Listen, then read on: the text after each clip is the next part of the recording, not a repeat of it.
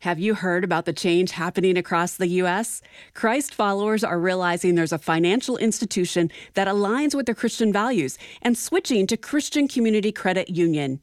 They're America's #1 biblical banking institution committed to advancing the gospel and providing members highly competitive offers, including high-yield checking and CD accounts, a 1.5% cash-back credit card, and more.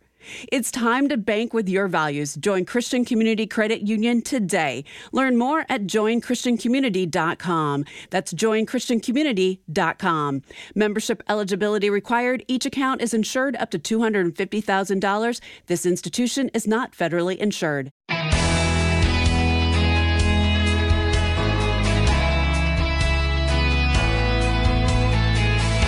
Unless you're planning a wedding, you probably had no idea that we're entering the busiest season of the year for saying, I do. Hi, I'm Rob West. It's true. Traditionally, June was considered the height of the wedding season, but that's no longer the case. How does that affect the cost of a wedding, and how can you save money on yours? I'll talk about that today with Crystal Paine, and then it's on to your calls at 800-525-7000. That's 800-525-7000. This is Faith and Finance, biblical wisdom for your financial decisions. Well, our guest today is family financial expert Crystal Paine. She's a sister in Christ and the creator of the amazing website moneysavingmom.com. Crystal, it's great to have you back with us. Thank you so much for having me again. We're delighted. Hey, why don't we start there around moneysavingmom.com? I know it's been a few years since you've been with us, so take us back briefly to 2006 when you started moneysavingmom.com and tell us the background. Yeah, so my husband and I have been married for 20 years, and he started law school soon after we got married. We wanted to stay out of debt, and so we set this audacious goal. We were going to go through law school debt-free, started learning a lot of ways to maximize the mileage of our money, and in the process, I got pregnant, wanted to be a stay-at-home mom, found this thing called blogging, and from there, just started talking about saving money, and people were just eating it up, and so eventually then started moneysavingmom.com as a place to just really help people to be intentional with their finances.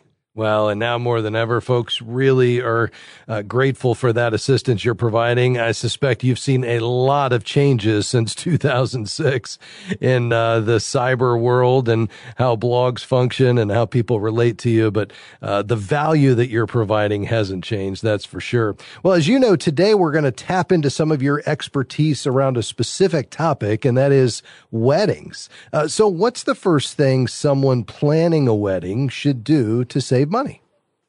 The biggest thing is you need a budget. Like you can't just go and be like, well, we want to have a great wedding. Start with, okay, how much money can you realistically devote to paying for this wedding? And really thinking about what are your priorities when it comes to that budget. And I highly recommend that you do not go into debt. It is not worth it. You can simplify. You can have a great marriage, even with a very simple wedding. And so creating a budget by category and then deciding, okay, what are the categories that we want to prioritize and put a little bit more money in? And where are the areas that it's just not that important to us? For instance, when we got married, I didn't care that much about having great photos, but I wanted to have really nice flowers. And so kind of deciding that ahead of time really helped us to be wise then as to where we were going to prioritize our money. Yeah, no doubt. And so having that budget, but also that conversation about what's important is really key. Any big trends that are changing, Crystal, with regard to weddings? I mean, are we seeing more weddings that are a little smaller in scale and the big weddings, 30, 40, 50,000 are a thing of the past? Or are we still seeing these gigantic weddings? I think one of the things that I really see, especially when it comes to online, because so much is now kind of for Instagram. It seems like it's this whole experience. And so they might have a smaller amount of people coming to the weddings, but I feel like they're spending just as much or even more because it's not just this one night or one afternoon, but a lot of times it'll be this week-long experience. Yes, and that obviously can add up. And again, really important to define what it is that you're trying to solve for with the wedding. What's most important to you? Well, when we come back from our break here, Crystal, I want to talk about what we're seeing in terms of the wedding season, because as we said in the introduction, the wedding season, which had previously been in June as the height of the season, is now shifting to the fall. And so perhaps that's affecting the cost of weddings. I know you're going to weigh in on that and tell us how we should think about that. Are there any areas we can skimp on? I know you're going to give us some input into that, and you're going to help us just think about some of the practical areas that we need to consider so that we can deliver this wedding on budget. Because as you said, setting that budget at the forefront and really sticking to it is absolutely key to being able to have the wedding of your dreams, but without ending up with a lot of debt on the back end. Crystal Paine with us today from moneysavingmom.com. We're talking about saving money on your wedding. Much more practical advice coming just around the corner. And then your questions at 800-525-7000. Again, that's 800-525-7000. I'm Rob West, and this is Faith and Finance. Back with much more right after this.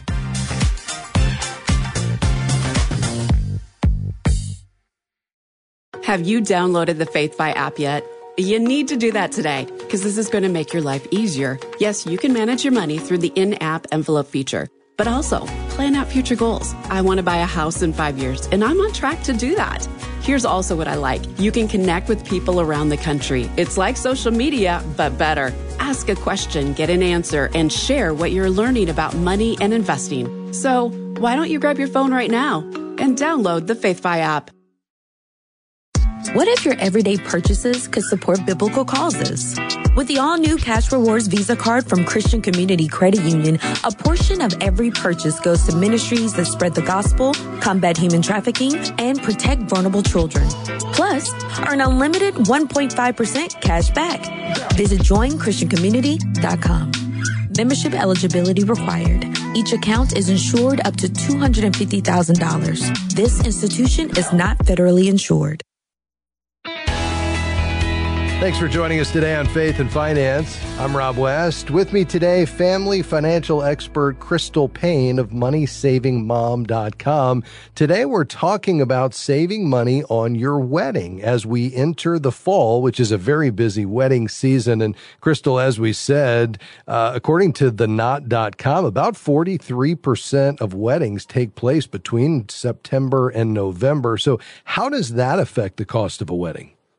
Well, so many venues, so many different people like photographers and the cake decorators and all the different people that do things, wedding services, they're going to usually charge more because they can. They can charge a premium during those months. So if possible, one great way to save is by not having your wedding when it is the ideal wedding season. And think about something like December through February. You're going to save a lot if you go in the off season. It's going to also be easier to find people to take pictures, to be able to find that venue because they're not going to be so booked up, and you're probably going to spend a lot less because they're not going to be charging a premium.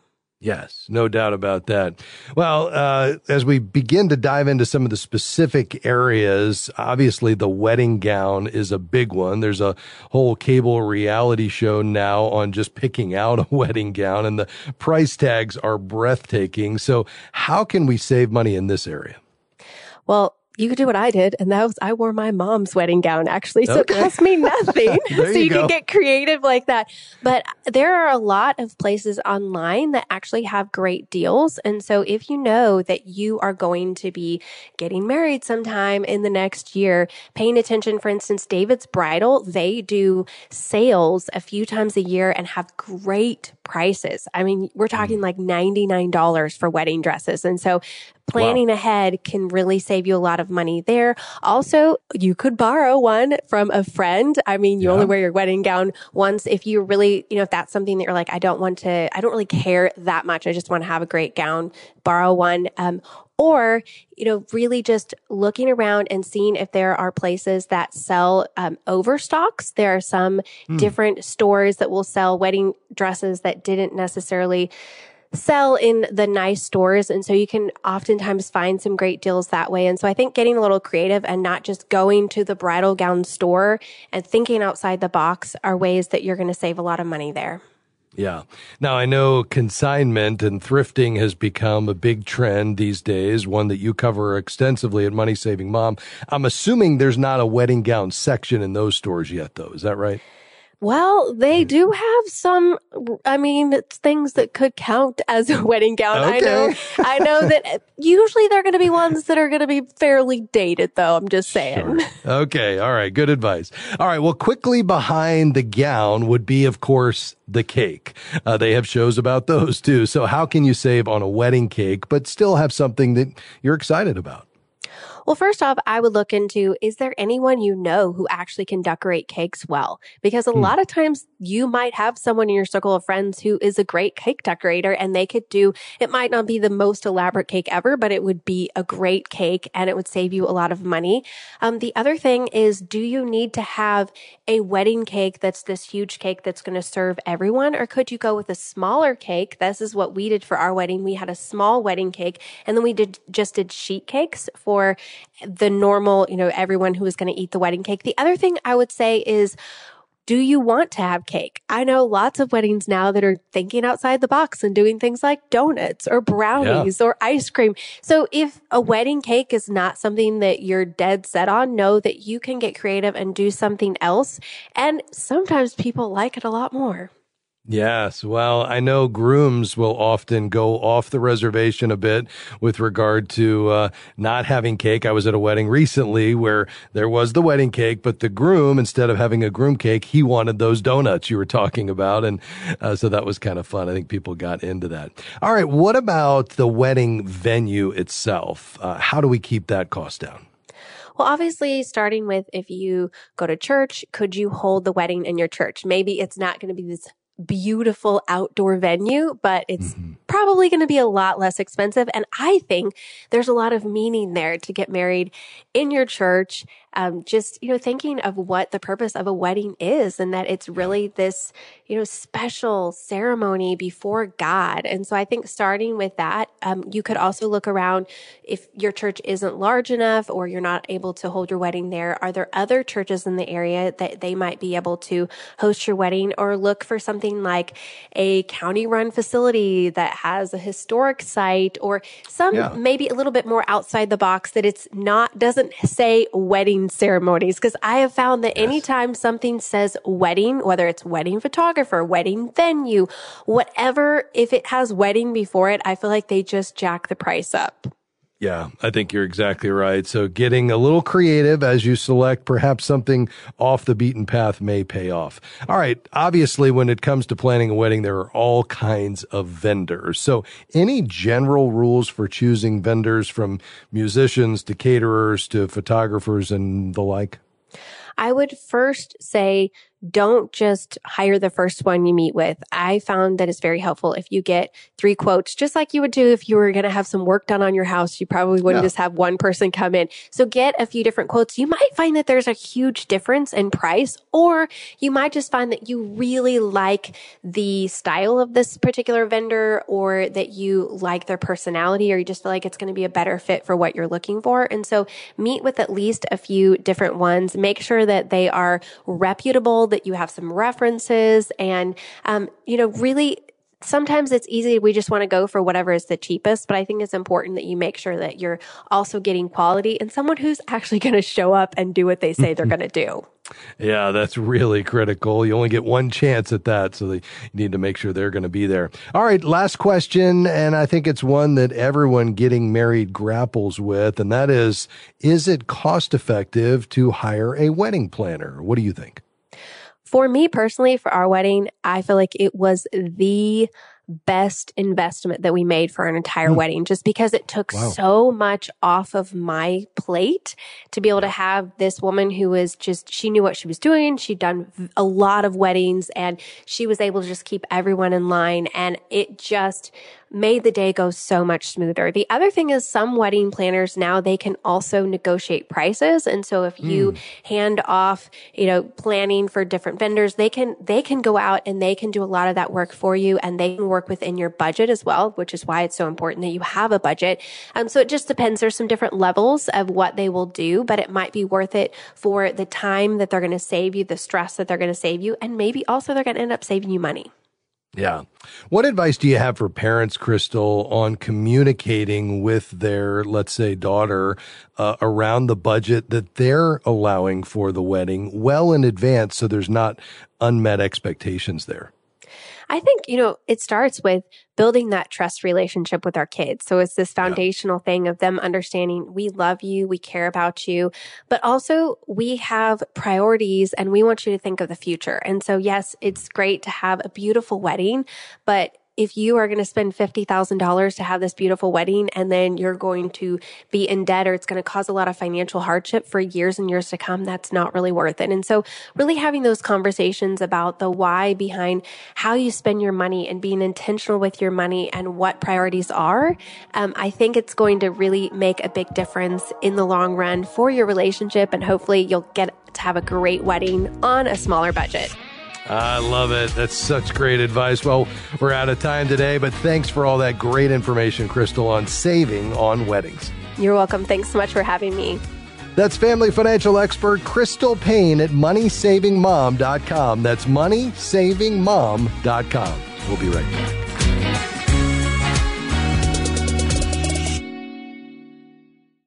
Do you feel like your hands are tied with debt, preventing you from serving God?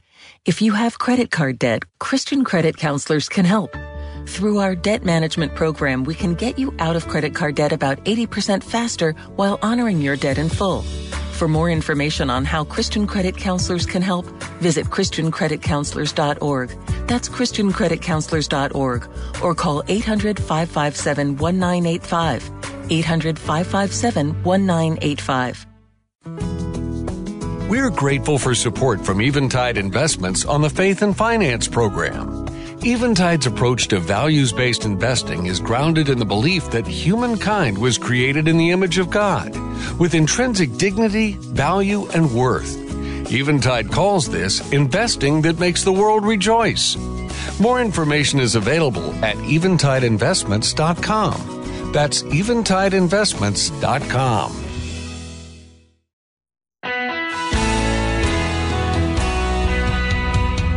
Welcome back to Faith and Finance. I'm Rob West. We're tackling your financial questions, but here's our promise to you to be hopeful and encouraging, and always look at your questions through the lens of biblical wisdom, pulling the principles and passages we see in God's Word related to money and applying them to the practical decisions you're making today. There's a lot in God's Word, 2,600 verses on money and possessions. Why is that? Is it because God needs our money? No, it's all His. He wants our hearts, and money has a way of being a competitor to lordship. He has the rightful place of first position in our lives. The question is, are we allowing money and the things that money that can buy to compete with God for first position? Well, we want to handle money in such a way that it demonstrates that God is our true treasure and not the things of this world, as we maintain an eternal perspective, as we give generously, hold God's money loosely, save and live appropriately. Well, we do that together as we encourage one another, and certainly as we look to the counsel of Scripture. So let's head back to the phones and tackle more of your financial questions today. We'll go to Chicago next. Hi, Lisa. Go ahead. Hi, good afternoon, Rob. Thank you for taking my call. I hope Sure. that this is a simple answer for you. I understand the annual gift tax exclusion. So I want to help my son buy his first home. He's going to put down a sizable amount, but I want to match that and even go beyond. If I give him, let's say, $87,000 to put down, then the $17,000 is that freebie that you get, but that other $70,000, does that force me to file a form with the IRS? Is it going to be taxed? I just don't understand how the over and above and how the lifetime exclusion works. Yeah, it is simple, but it's a great question because it can be confusing. So you can basically give your son any amount of money you wish as a gift.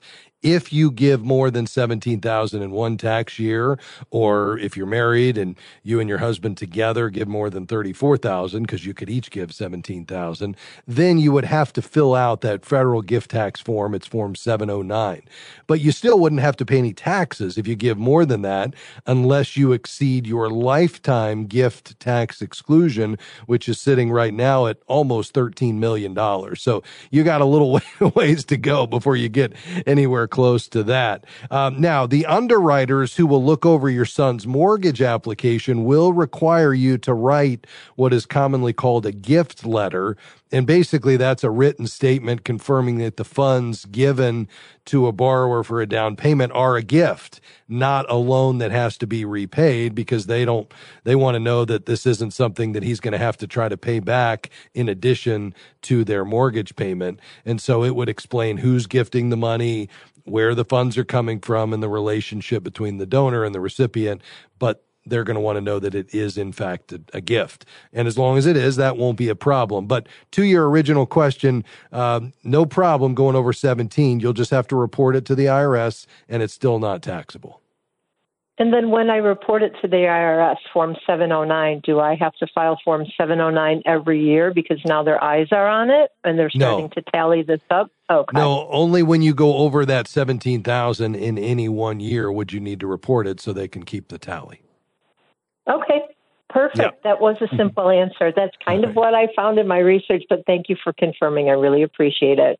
I'm delighted to, Lisa. Thanks for calling today. We appreciate it, and I'm sure your son will be delighted about the gift that you're thinking about making. We're going to stay right here in Chicago. Hey, Monica, go ahead.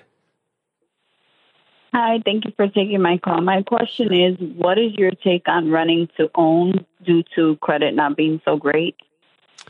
Yeah, so, they can be good or bad. I know that's not helpful, so let me explain. In effect, you're paying more than the typical monthly rent for a house, and then that extra is put in escrow, theoretically, to be a future down payment for purchasing the house. Now, there's two kinds of these agreements. There's basically what's called a lease option, which you pay an option fee to the homeowner so that you can buy the home at the end of your lease term, and it will spell out what portion of your lease option or rent payment will go toward the purchase price. And then there's the lease purchase, and this is very similar to a lease option. You're still putting a certain percentage of your rent payments toward a down payment to buy the home. The difference is you've got an agreement in place between you and the seller to purchase it ahead of time, and you would establish the purchase price. You'd agree on that before you sign the lease agreement, and you'd specify a date for a home appraisal and decide on a price after the appraisal is completed, typically. But you have an obligation to buy the home at the end of the lease. So, what are the downsides? Well, you've got to pay that premium rent rate instead of a market rate because it includes the rent credit toward your ultimate purchase. You may have some non-refundable fees like an option fee. If you ultimately don't qualify for that mortgage or nullify the contract by missing a rent payment, you also could lose the money you spent on the option and potentially the rent credit as well. And the home could lose value over the lease period. I mean, typically that doesn't happen, but it certainly is possible. So why would you do it? Well, the benefit is it allows you to kind of lock in a home that you want to own so nobody else can purchase it. And it can provide you with a path to home ownership if you can't qualify for a mortgage today, but you have reason to believe you could down the road. It could also help you try out the neighborhood before you make a purchase, and it can ultimately cut down on the cost and hassle of moving multiple times by you getting into this property and then just staying there as it rolls in to the purchase. But that's a lot of information I threw at you there, so give me your thoughts. Yeah, it is a little bit scary going into that with all those different options. Yeah. Do you know whether it would be a lease option or a lease purchase? It would be Chicago. No, but is it an option or a purchase agreement? Meaning, are you paying for the ability to buy it if you want to, or are you doing a lease purchase agreement where you're committed to buying it? I haven't even done any of the options yet. Oh, okay. I was looking into what the options are, but I think I'm just going to work on the credit and then go from there. I like that option, Monica. I think, despite the fact that rents are high, and I know it's frustrating, you'd probably like to get in your home.